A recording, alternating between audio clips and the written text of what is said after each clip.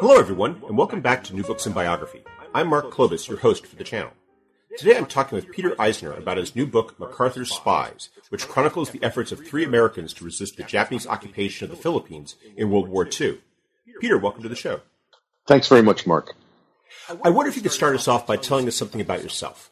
Sure. So I've been a journalist for a number of years, a foreign correspondent and an editor at Newsday, the Associated Press, the Washington Post, and I've also been on television, a couple of programs on PBS. I've been transitioning more and more toward writing books. I had a long list to write, and I've been doing that for some time. And MacArthur's Spies is one in a series of books that I've been writing about World War II. What was it that led you to write this book? Because it's not a standard military history of the conflict. It's not a overall political history. It's something much more personal and much more nuanced, and frankly, something that, as you explain in the book, took a bit of digging to uncover. As I said, this is the third book, and I've actually done other pieces of work about World War II. And the real reason, as I have to ask myself what's going on here, is I'm the son of a Navy officer. My dad was fought in World War II in the Pacific, and like what is said about the greatest generation, it was just very true.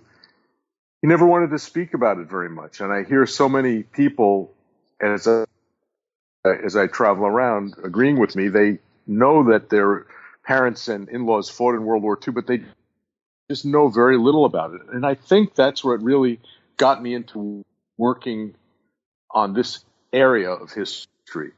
Another thing about it is that World War II is a period of absolutes. We could recognize an absolute evil, and we could also recognize a unity of purpose to fight that evil. And that makes for interesting stories, interesting drama. That's one part of it. Another part of it is that the books that I write, rather than being histories, I select a person who may not necessarily be well known or known at all in history, but stands very close to a significant event in history. So the first one, for instance, I wrote was about a 20-year-old B-17 pilot named Bob Grimes, who was shot down over Belgium in 1943 and was rescued by a young group of civilian women who were out looking for pilots who were shot down and rescuing them from the Germans and hiding them and moving them back to be able to fight another day. But Bob Grimes, that character, was fighting in a major effort in the battle to retake Europe.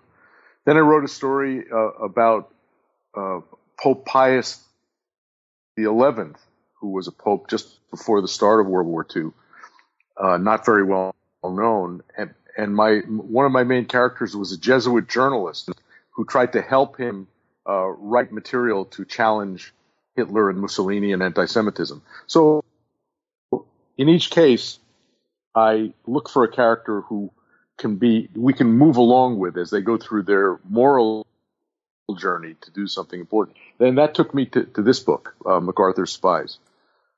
One of the things I like about the book is, as you say, we view World War II as a war that fits nicely into moral absolutes. And yet, as you describe in the book, these are men and women who, even though the moral absolutes are clear, the choices they face are so complicated and nuanced. And I think that comes through in all of them, but especially with your central character, Claire Phillips, who throughout the conflict had to make all sorts of decisions that were to both her intentions and to the more basic questions of her survival. I was wondering if you could tell us a bit about Claire and how she had this very interesting pre-war life that you described, which in many ways made her ideally suited for this role that she assumed during the war itself. Indeed, the role of becoming a spy for Claire Phillips was not obvious, and it was a very strange trajectory. She, when the war broke out, she was in her early 30s. She had been a nightclub singer and on the vaudeville circuit in the Pacific Northwest in the 1920s and 1930s. And she'd actually been married a number of times that I finally discovered at least 3 or 4 times, and I couldn't discover many of the divorces. So she was a rather interesting person in that respect. She went off to the Philippines probably in 1938, and it was a good moment to go to the Philippines, which at the time was an American Commonwealth, and there were a number of expatriates there. And she went looking for work as a nightclub performer and found it. After a year or two, she found herself, after traveling around a bit more, back in Manila in the fall of 1941 with the sense around the Pacific that the Japanese were about to provoke the war that later came. And nevertheless, saying that wouldn't happen to her, that wasn't a problem, she remained and found herself caught in Manila on December 8th, 1941, across the international date line. It was, for the rest of us, it was December 7th, the day of infamy. And as many people don't focus on and don't realize, just a few hours after the attack on Pearl Harbor, Manila and the Philippines came under attack by Japanese planes. Claire fled to the hills, and the story really begins, and her change in her life really begins when she runs off to the hills of Bataan and for the first time is doing more than an observer. She becomes a part of fighting the war slowly. Now, she doesn't run to the hill just she's not, escaping bombing Manila necessarily. She's not seeking to become a guerrilla. As you described, she is engaged in an act of self-preservation, but as you explained, she's also involved in this relationship with this soldier that proves to be very important in terms of her identity, and it's a very powerful motivation for her early on in the war. Yes, indeed. Claire, in fact, her name, Claire Phillips, comes from the young American private that she met in those final weeks before the start of the war, John Phillips. She followed John Phillips up into Bataan as his unit went in retreat under orders from General MacArthur. Just within a few days of MacArthur's order that the 10 to 20,000 American regulars and another 50 to some odd thousand Filipinos retreat, the man that she called her husband, John Phillips, was off into the hills as well, and she was trying to track closely his movements along with him as the retreat continued. And as you explained, this decision to follow him, which was one that she did, it wasn't just her, it was also her adopted daughter, Diane. But it was one that preserved her from the fate of so many other Americans that were in Manila when it fell to the Japanese in December of 1941. One of the ones that you identified, and I should explain while you're focused upon 3 Americans in particular, you actually have several others that play very prominent roles in your narrative, and also quite a few Filipinos. And one of them that stands out is Roy Bennett. I was wondering if you could explain a bit about him and his fate, which was both typical of so many Americans once the the Japanese took the city, and also an example of the extent to which the extremes the Japanese occupiers sometimes went to. Sure. So let's take a look at the timeline. The Japanese attacked Manila the same within hours of Pearl Harbor, December 8th. It's clear to General MacArthur, who is in charge of U.S. forces in the Philippines, that there's no possible way to defend against a full expected attack by the Japanese. For all intents and purposes, supply lines and battle lines have been sliced in half by the Japanese attack on Pearl Harbor. So from the 8th to the 24th, just a little more than 2 weeks, it's clear that eventually MacArthur is going to go into a retreat mode to try to protect his forces. There are a number of other people in Manila that become prominent in my story, and they become especially prominent after the retreat, which is December 24th. Claire runs off as well up to the hills. John Phillips has run off to the hills. And then on January 2nd, 1942, the Japanese march unimpeded and unopposed into Manila itself. There are three other characters to mention. One is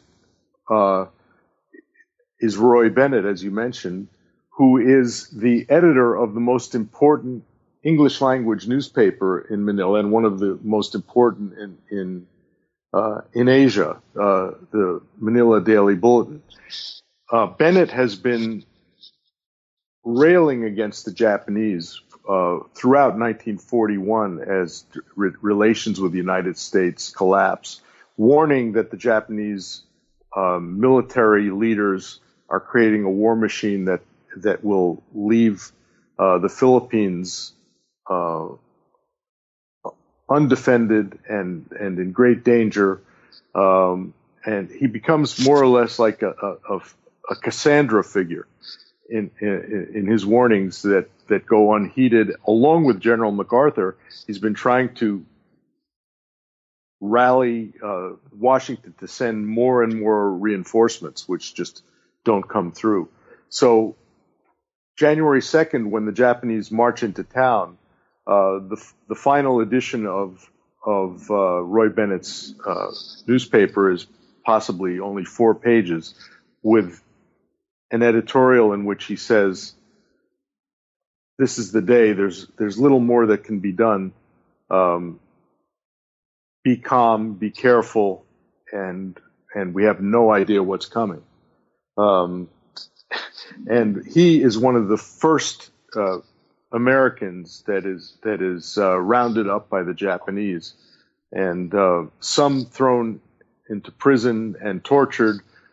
The majority of them civilians who are gathered up and sent to a detention center at the centuries-old University of Santo Tomas, which is in central Manila. So there you have it. Thousands of Americans being gathered up, most of them civilians that are just being put into detention. Roy Bennett immediately seized and taken to a torture center where he suffers many months before he can be released. And very few of the Americans are able to escape. But Claire Phillips, wisely probably, and also in her nature, rather than being one of the civilians rounded up and put in a civilian detention center, she's run off and she's in the hills, maybe 50 to 75 miles north of Manila, where she starts to tend to the sick and wounded among the Filipinos who are under the gun as shrapnel and bombs fall all around them. Another American who escapes detention is Peggy Utinsky, and she has a means of she has a story that's in many ways just as remarkable in terms of Peggy's, in terms of Claire's. I was wondering if you could explain how it was that she evaded detention and how she ends up playing a role in Claire's life as the occupation goes along.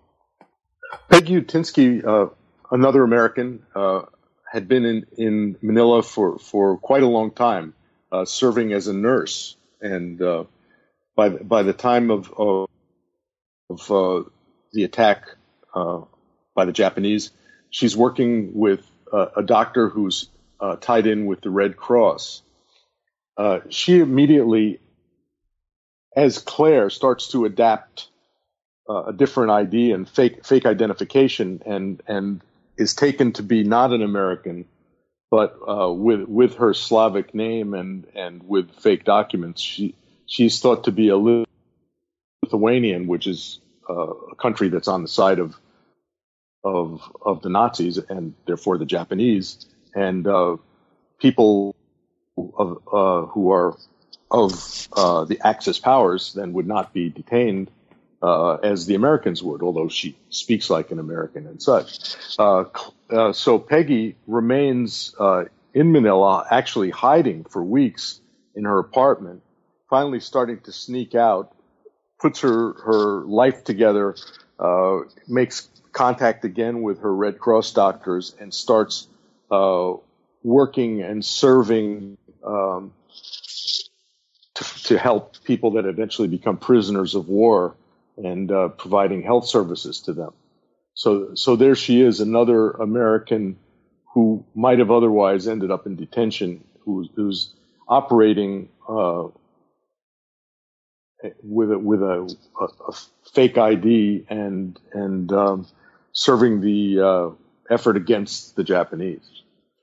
One of my favorite stories that you describe in there is when she is being interrogated by a Japanese soldier who is pressing her on this fake identity of hers, and he asks her how to say that she is a nurse in German.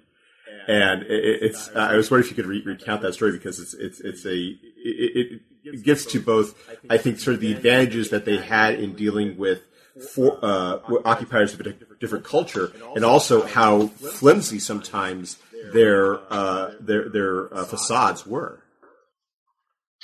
Right. So finally, after working with the Red Cross for such a long time, one day a Japanese soldier comes along and sees her and just assumes this is American and started screaming American, American, American, and she says no. Nurse. The doctor starts saying in Japanese, no, she's a nurse, and so the Japanese slows down and says, well, how do you say nurse in German then? And she thinks very fast, and she doesn't speak a word of German, so she basically says Deutscher Nursey. Deutsch she knows, and Nursey is the only thing she could come up with, and she figured that Japanese wouldn't know any more than she did of German, and she gets away with that by saying Deutscher Nursey, which is, she later then decided it would be a good idea to find out what the word was in German, but she got away with it, and never was she eventually was interrogated briefly. But nothing compared to others. Now, what we've been describing up to this point are civilians. And there was also, though, a very large military element, that the defeat of the American forces, the surrender, did not include all Americans. And you recount the resistance that develops to the Japanese, but you focus in particular upon these two very remarkable people, one of whom is a naval reservist named Chick Parsons, and this other relatively anonymous figure named John Boone, who comes to play this vital role, not just in the insurgency, but in Claire's life. Yes. And one of the other parts of the story that became so important to me was to use the story of these two men, Chick Parsons and John Boone, to show something that people don't really know anything about, other than people that are closest most to the story and their own relatives, that people have heard of the Bataan Death March, which in fact was the result of the greatest U.S. military surrender in history, and in which hundreds of Americans and thousands of Filipinos died marching from capture to a prisoner of war camp. But few people know that not everyone surrendered. That there were hundreds of Americans and many more Filipinos that, rather than surrender, were either caught offline or just simply fled into the hills and regrouped in the course of 1942 and created an impressive series of guerrilla units that coalesced and were able to attack, harass, and help MacArthur in his struggle to get back to the Philippines. Throughout the course of the war, they were able to continue operating, though hunted down, sometimes attacked and in great danger. They were never stopped. And so John Boone was one of those men who was simply an army corporal up in Bataan, ran off to the hills, healed his wounds, and was one of the earliest people to put together a guerrilla band. Several months after doing so in the spring of 1942, through an intermediary, a priest who is an intermediary, he learns that there's an American woman in the hills tending to the sick and wounded. And at the same time, this intermediary tells Claire Phillips that there's an American soldier in the hills trying to put together guerrilla units. And they finally meet in the spring of 1942. And Claire is still looking for John Phillips, her boyfriend, who by now has been shipped off further north, and she loses track of him early in the first few days of the war. And hoping that maybe John Boone would know something about him. But much more important, this relationship develops, and Boone says, you could serve us in an amazingly important purpose, which would be to go back down to Manila and help provide intelligence to us, ship it back up into the hills, and we'd be able to work together to fight the Japanese. And she decides to do that. So Boone is one of the people, but the other person to mention is a fabulously interesting person, Chick Parsons, who has been living in Manila for basically since childhood, on and off. Parsons is a businessman, import-export. When the war breaks out, he's been running a company that imports and exports heavy metals, foodstuffs, and such. In fact, his company is a Japanese company. Few people realized that at the same time that he was doing all these things, and by the time everybody knew him pretty well in the Philippines as a very popular polo player, he also was in the Naval Reserve as a submariner. So on December 8th, he's called into headquarters and is sworn in back into the regular forces of the Navy. He's a bit older now than most others. He's in the early 40s, but he's a tough guy, and he's sworn in and designated as a spy. So here you have the three characters: Claire Phillips, who has run off to the hills, John Boone, who's starting a guerrilla band, and Chick Parsons, who's setting up as a spy in Manila. And of course, there's an amazing further story about about Chick Parsons, which eventually brings him to be in contact with both of those other two people, quite improbably, which is that he decided to stay in Manila when the Japanese invaded and was able to use his status as an import-export person to declare himself not an American, but as the Spanish the Panamanian honorary consul in the Philippines, therefore receiving diplomatic recognition for himself and his family, with a wonderful scene in which the Japanese, rather than arresting him, bow and say,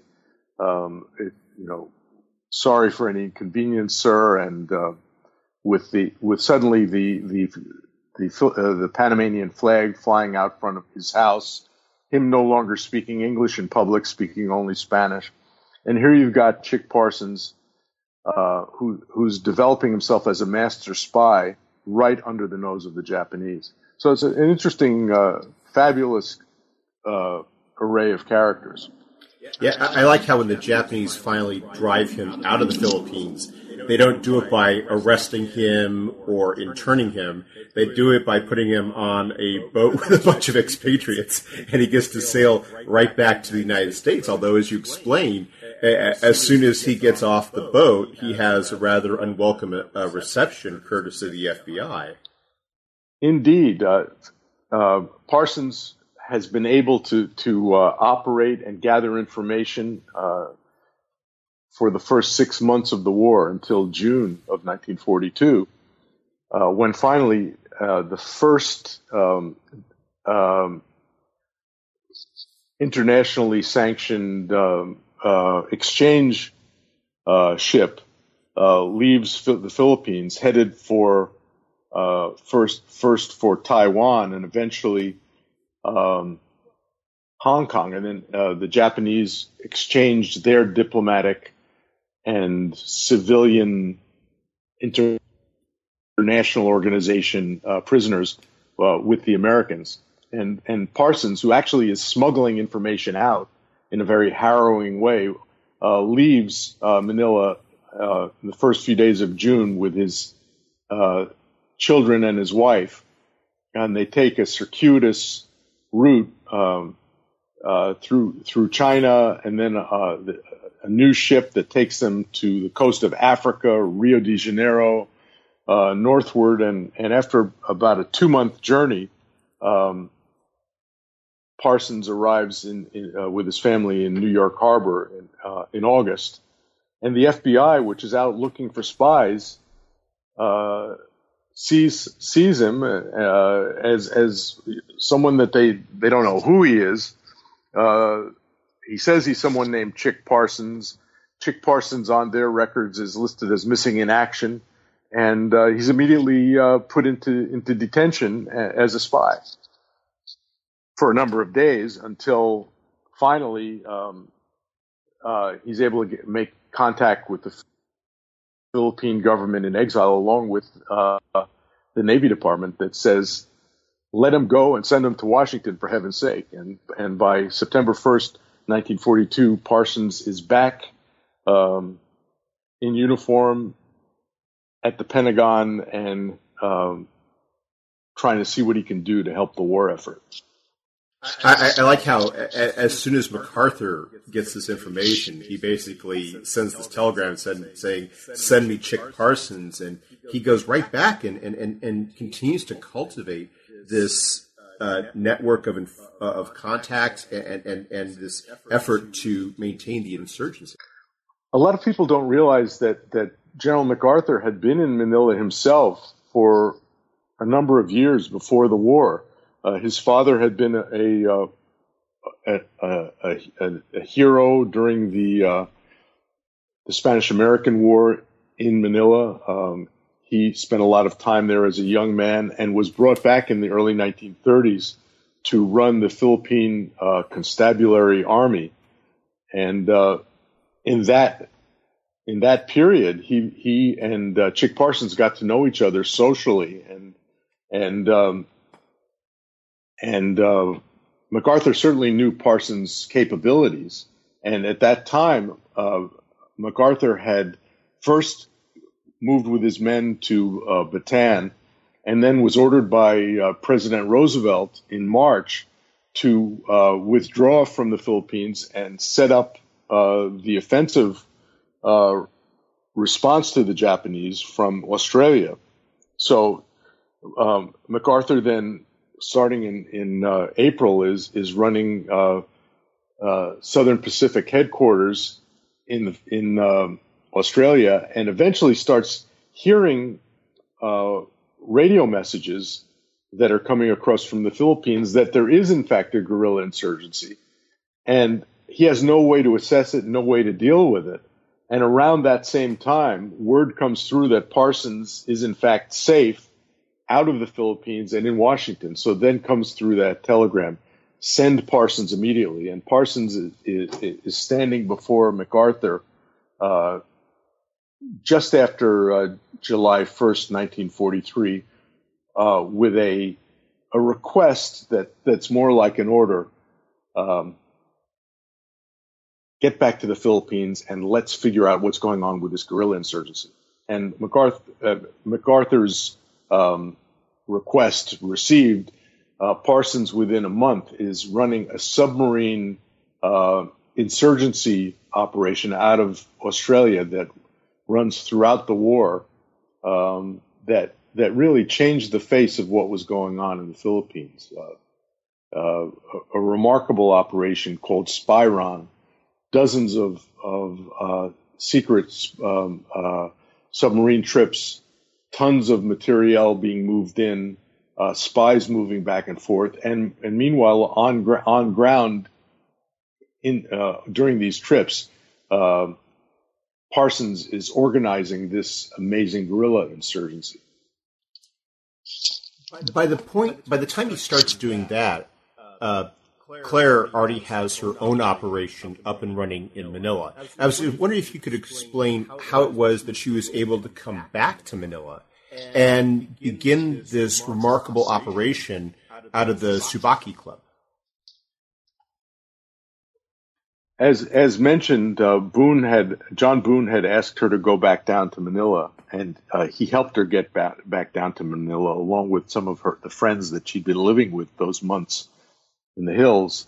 Though she was tending to the sick and wounded, she herself was by now ill with malaria and a series of other tropical diseases.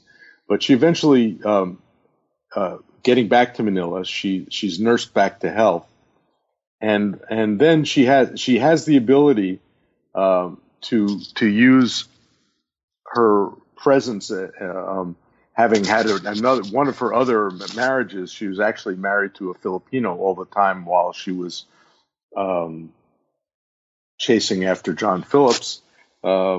She's able to declare herself as a Philippine national by marriage, and still not detained.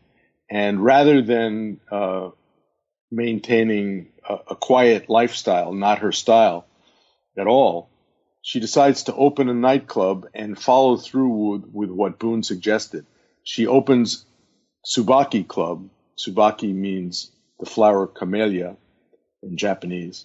And in October of 1942, it opens Subaki Club, catering to Japanese officers and high-class Filipinos who work with them in a prominent location not far from the docks where the Japanese ships come in and out.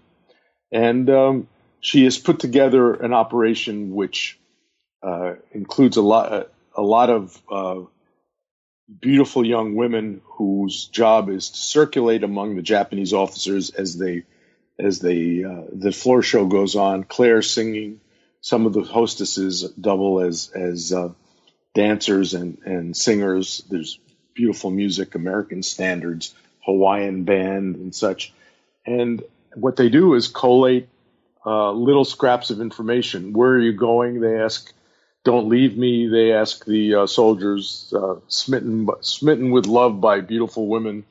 And at the end of the night, gathering up names, locations, destinations, they're able to put together an excellent list of names and intelligence material, which they then are able to periodically send up to John Boone in the hills to fulfill the job of trying to oppose, fight the Japanese, and eventually send information on to MacArthur back in Australia. As you explained, though, they don't just send information to Boone. They're actually using the club to help finance him, not just directly, but also by buying a lot of the medical supplies and other goods that he and his men in the hills need to fight the Japanese. So you have the situation, which I found to be hilarious, of how the Japanese are fighting this insurgency, and yet they're also unwittingly helping to finance it. It's true. John Boone was able to send down regular requests for the type of material he needed. Anything from carbon paper to pencils and typewriter. Claire even tried to get him the parts of a radio transmitter, which never quite worked out, but she tried. And along with that, medicine, food, anything she could possibly get up to him. And at the same time, she was using the funds she gathered together to provide food and medicine and also morale support to the prisoners who had survived the horrendous Bataan Death March, who were in a camp called Cabanatuan, about 75 miles north of Manila. And a combination of what she was doing was really saving lives, fighting the war, and at the same time she was risking her life every moment that entire period. As you described, it's that efforts with the POWs that brings her into contact with Peggy Utinsky. And as you explained, their relationship is complicated. It's probably both an effective and a simplified way of describing how the two women got along. I was wondering if you could elaborate a bit upon their relationship and some of the dynamics that drove it. It's a very interesting relationship, and I've dug into it in ways that hadn't come up in detail previously. Peggy was only about 5 or 6 years older than Claire, but Claire was just attractive, and she was a singer, and she was long-legged, and everybody liked her. And Peggy was kind of like not that. She was kind of dowdy, and people called her the old lady. And they actually had something in common, which was that as Claire was searching for her boyfriend, John Phillips, Peggy was searching for her husband, Jack, who was a civilian engineer and working with the Army. And in the end, they found out terribly early in 1943 that both men had died at the prisoner of war camp, Cabanatuan. It was a blow for both of them. Claire wrote in her diary that she was drinking too much and she couldn't get over the suffering of John Phillips's death. Peggy didn't seem to have any outlet for the grief that she felt for her husband, and she started drinking excessively, becoming dangerous. They had put together an underground supply operation, and Peggy was sometimes drunk or angry and fighting, and even sometimes threatening to turn them all into the Japanese. She was very so there was that element, but I think that also there was another element that became clear in comparing notes between the women during and after. Peggy was just jealous of Claire. People just she just couldn't understand why Claire got along so well and people liked her so much. And Peggy, just her personality just didn't lend to that. So there was a jealousy element in all of this. I wonder to what degree that might also have played into her her affection for Diane, because you describe at a later point in the war, and we'll get to how this came about in just a minute. Peggy spends several months taking care of Claire's adopted daughter, and she develops a real affection for the young girl. She did, and she, to the point where on two occasions, Diane has come back to Claire when Claire is free, and Claire gets back to Manila, and then again later, Diane, who was a Filipina girl when the war starts, maybe 2 years old, and then 5 years old by the end of the war, and Claire was consternated that sometimes when she would see Diane after long pauses, Diane didn't even recognize who she was.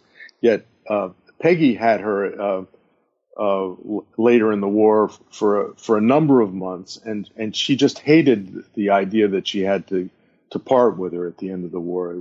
She had just fallen for the child. So that was another element. At the same time, one has to say that Claire thought of Peggy as a friend, and she was the one that had to take care of as Diane, as we'll find out when Claire is not around to do it toward the end of the war because she's been captured. And Peggy was a friend not just in terms of taking care of Diane, but when Claire develops an ulcer, Peggy is instrumental in saving her life. In fact, you make that you come right out and say that had it not been for Peggy, Claire probably would have died from that ulcer. And I think it was late 43. Right. Claire collapsed at the club one night late in September of 1943. Her friends at the club knew immediately to call Peggy, who's a nurse, and Peggy was able to find a way to get her to the hospital. Not an easy task. There's no gasoline. You couldn't find a car, but managed to get her to a hospital. Managed to find the best doctor available, and nursed her back to health, which was not that easy. Claire ended up developing a case of lockjaw, and this was really dangerous. And anti-tetanus medicine was very hard to come by, and Claire nearly died and owed her life to Peggy, and never, in later years, always remembered, no matter what anyone said about her, she owed a great debt to Peggy. So Claire has this operation, and she has a code name, High Pockets, and she's engaging in this intelligence gathering. She's gathering resources. She's making this contribution, and she's doing so right under the noses of the Japanese. I was wondering if you could explain a bit some of the tensions that she faced, and how the Japanese were trying their best to not just break down the insurgency, but to track down people like Claire during the occupation.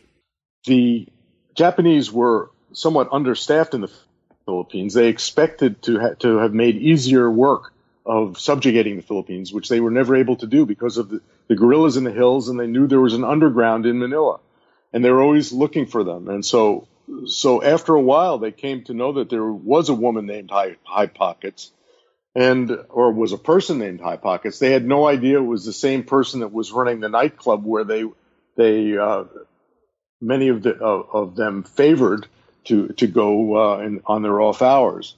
But eventually, in their gathering of information, the Japanese military police, called the Kempeitai, a very tough, brutal organization, sending out troops to gather up guerrillas and gathering intelligence, sending double agents to try to track people down, started to become suspicious of Claire but she managed to avoid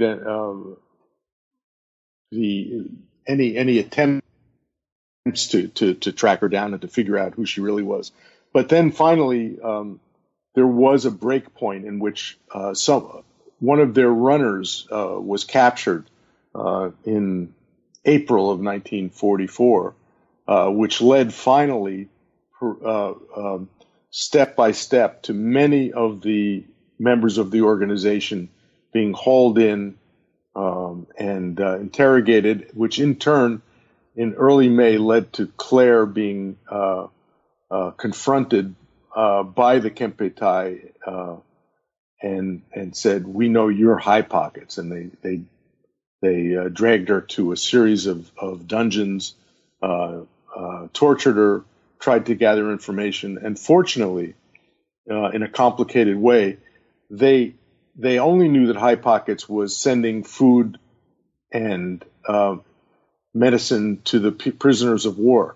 They never realized that this same person, High Pockets or Madame Tsubaki, they never knew the name Claire Phillips, was actually sending intelligence information to someone named John Boone in the hills. If they would have known that, she would have been murdered within minutes. So still she was sentenced to death, but her sentence was finally commuted to 10 years at hard labor, and she was imprisoned when the Japanese were finally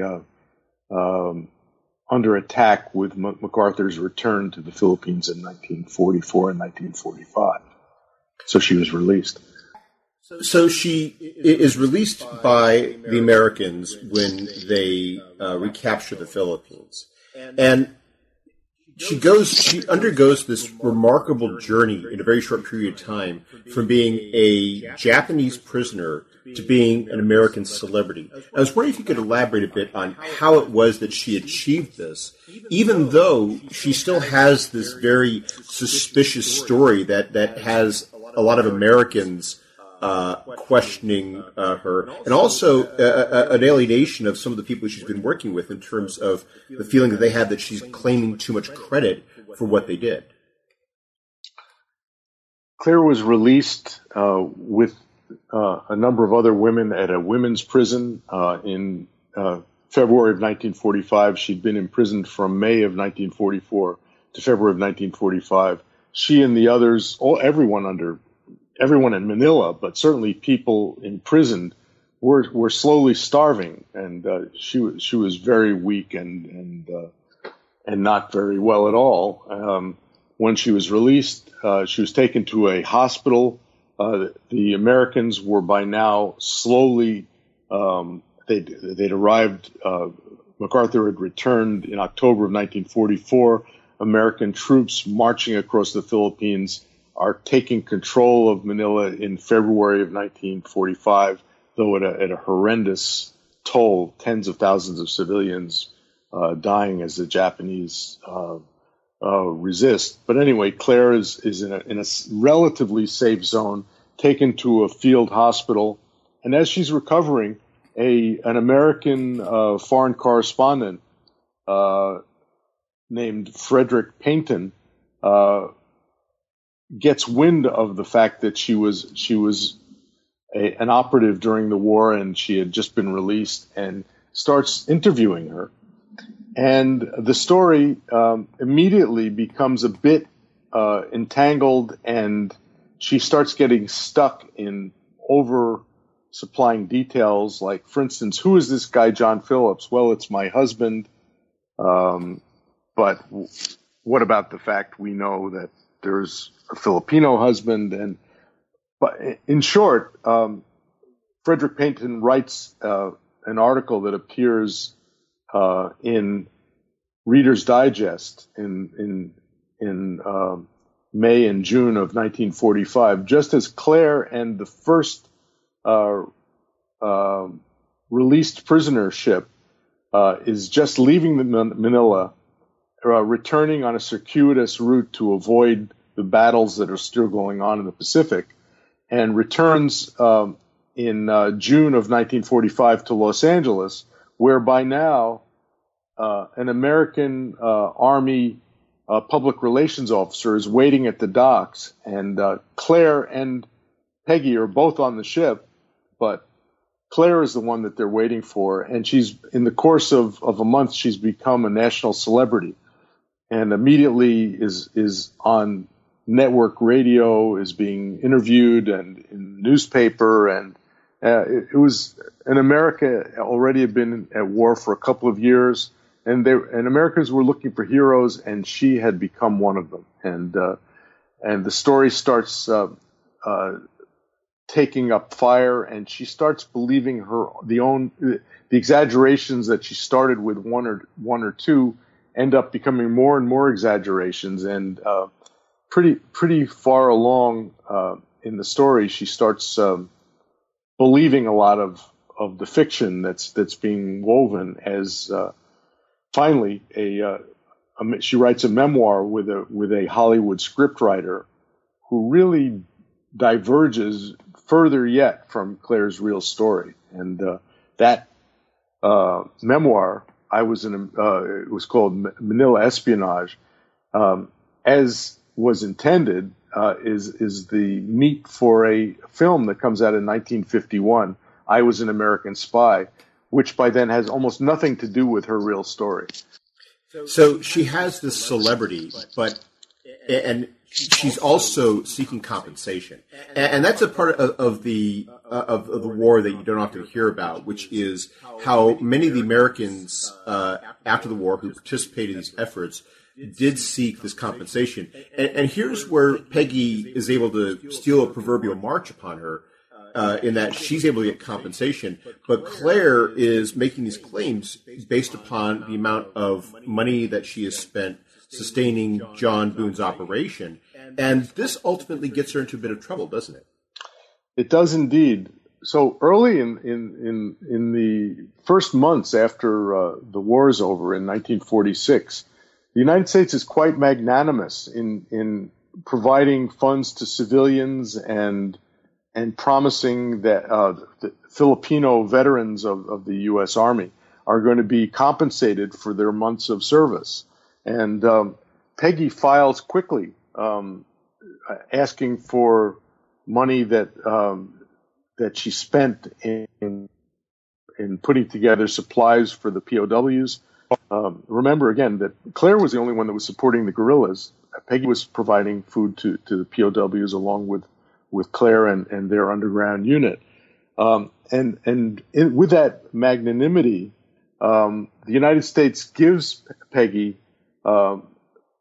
thousands of dollars in restitution without any backup required. She just made a list of what she spent, and they give her the money. Claire is somewhat slower in filing for restitution. In the meantime, Congress decides that the restitution that the United States is going to have to pay is too much, and they start making it harder and harder to pay restitution. For instance, the Filipino veterans of the war suddenly are not getting paid the money that they thought they were going to get paid, and someone like Claire has a much harder time in putting together proof for the first time that she spent the money that she said she spent and that she had the money that she said she had. It's a long process, but in the end, both Claire and Peggy and their friends receive the Medal of Freedom, authorized eventually by President Truman, but Claire is repeatedly denied her right to restitution to the point where in 1953, she sues the government for funds lost, and a very bruising 4-year process takes place in federal court called the U.S. Court of Claims, in which remarkable events take place, in which all of the old friends appear to testify and see each other for one last time. Peggy, Claire, and a lot of their friends, and even John Boone, who comes in and actually supports Claire's claims to the degree to which he can. Yet in the end, Claire bitterly receives a fraction of what she thought she was owed, and at the same time, her reputation is highly questioned by government lawyers who have been comparing her to Peggy and claiming basically that the nightclub that she was running was tantamount to prostitution, and she was a person of ill repute compared to Peggy. In fact, both of the women had their problems, but both of the women were great heroes that were deserving of restitution for the monies they spent. You mentioned that today Claire is memorialized at the U.S. Embassy in the Philippines, that they have a room named after her. Her portrait hangs.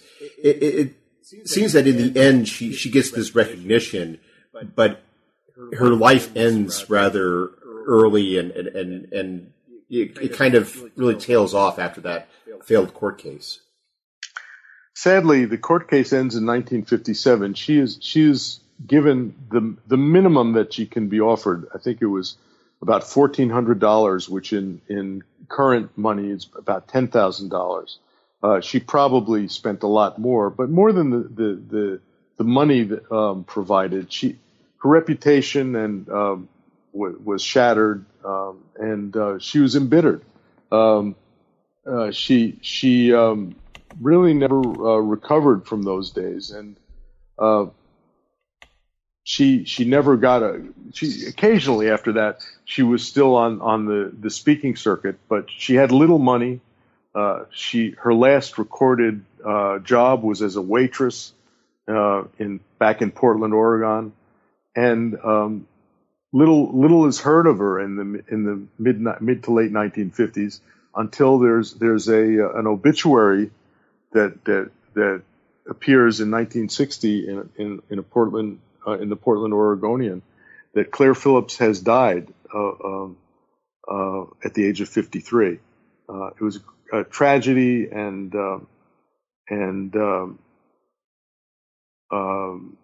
almost forgotten in the years since. Well, we've taken up a lot of your time, but before we go, could you tell us what you're working on now? I have one loose end that I'm working on this story, actually. I've been working more specifically on the story of our wonderful unsung hero, Chick Parsons. And I've just been finishing up a magazine piece about Chick Parsons, which is going to be coming out in the Smithsonian, that goes beyond the story that I was able to tell in the book, with new information, including an oral history that I found in which he describes his life.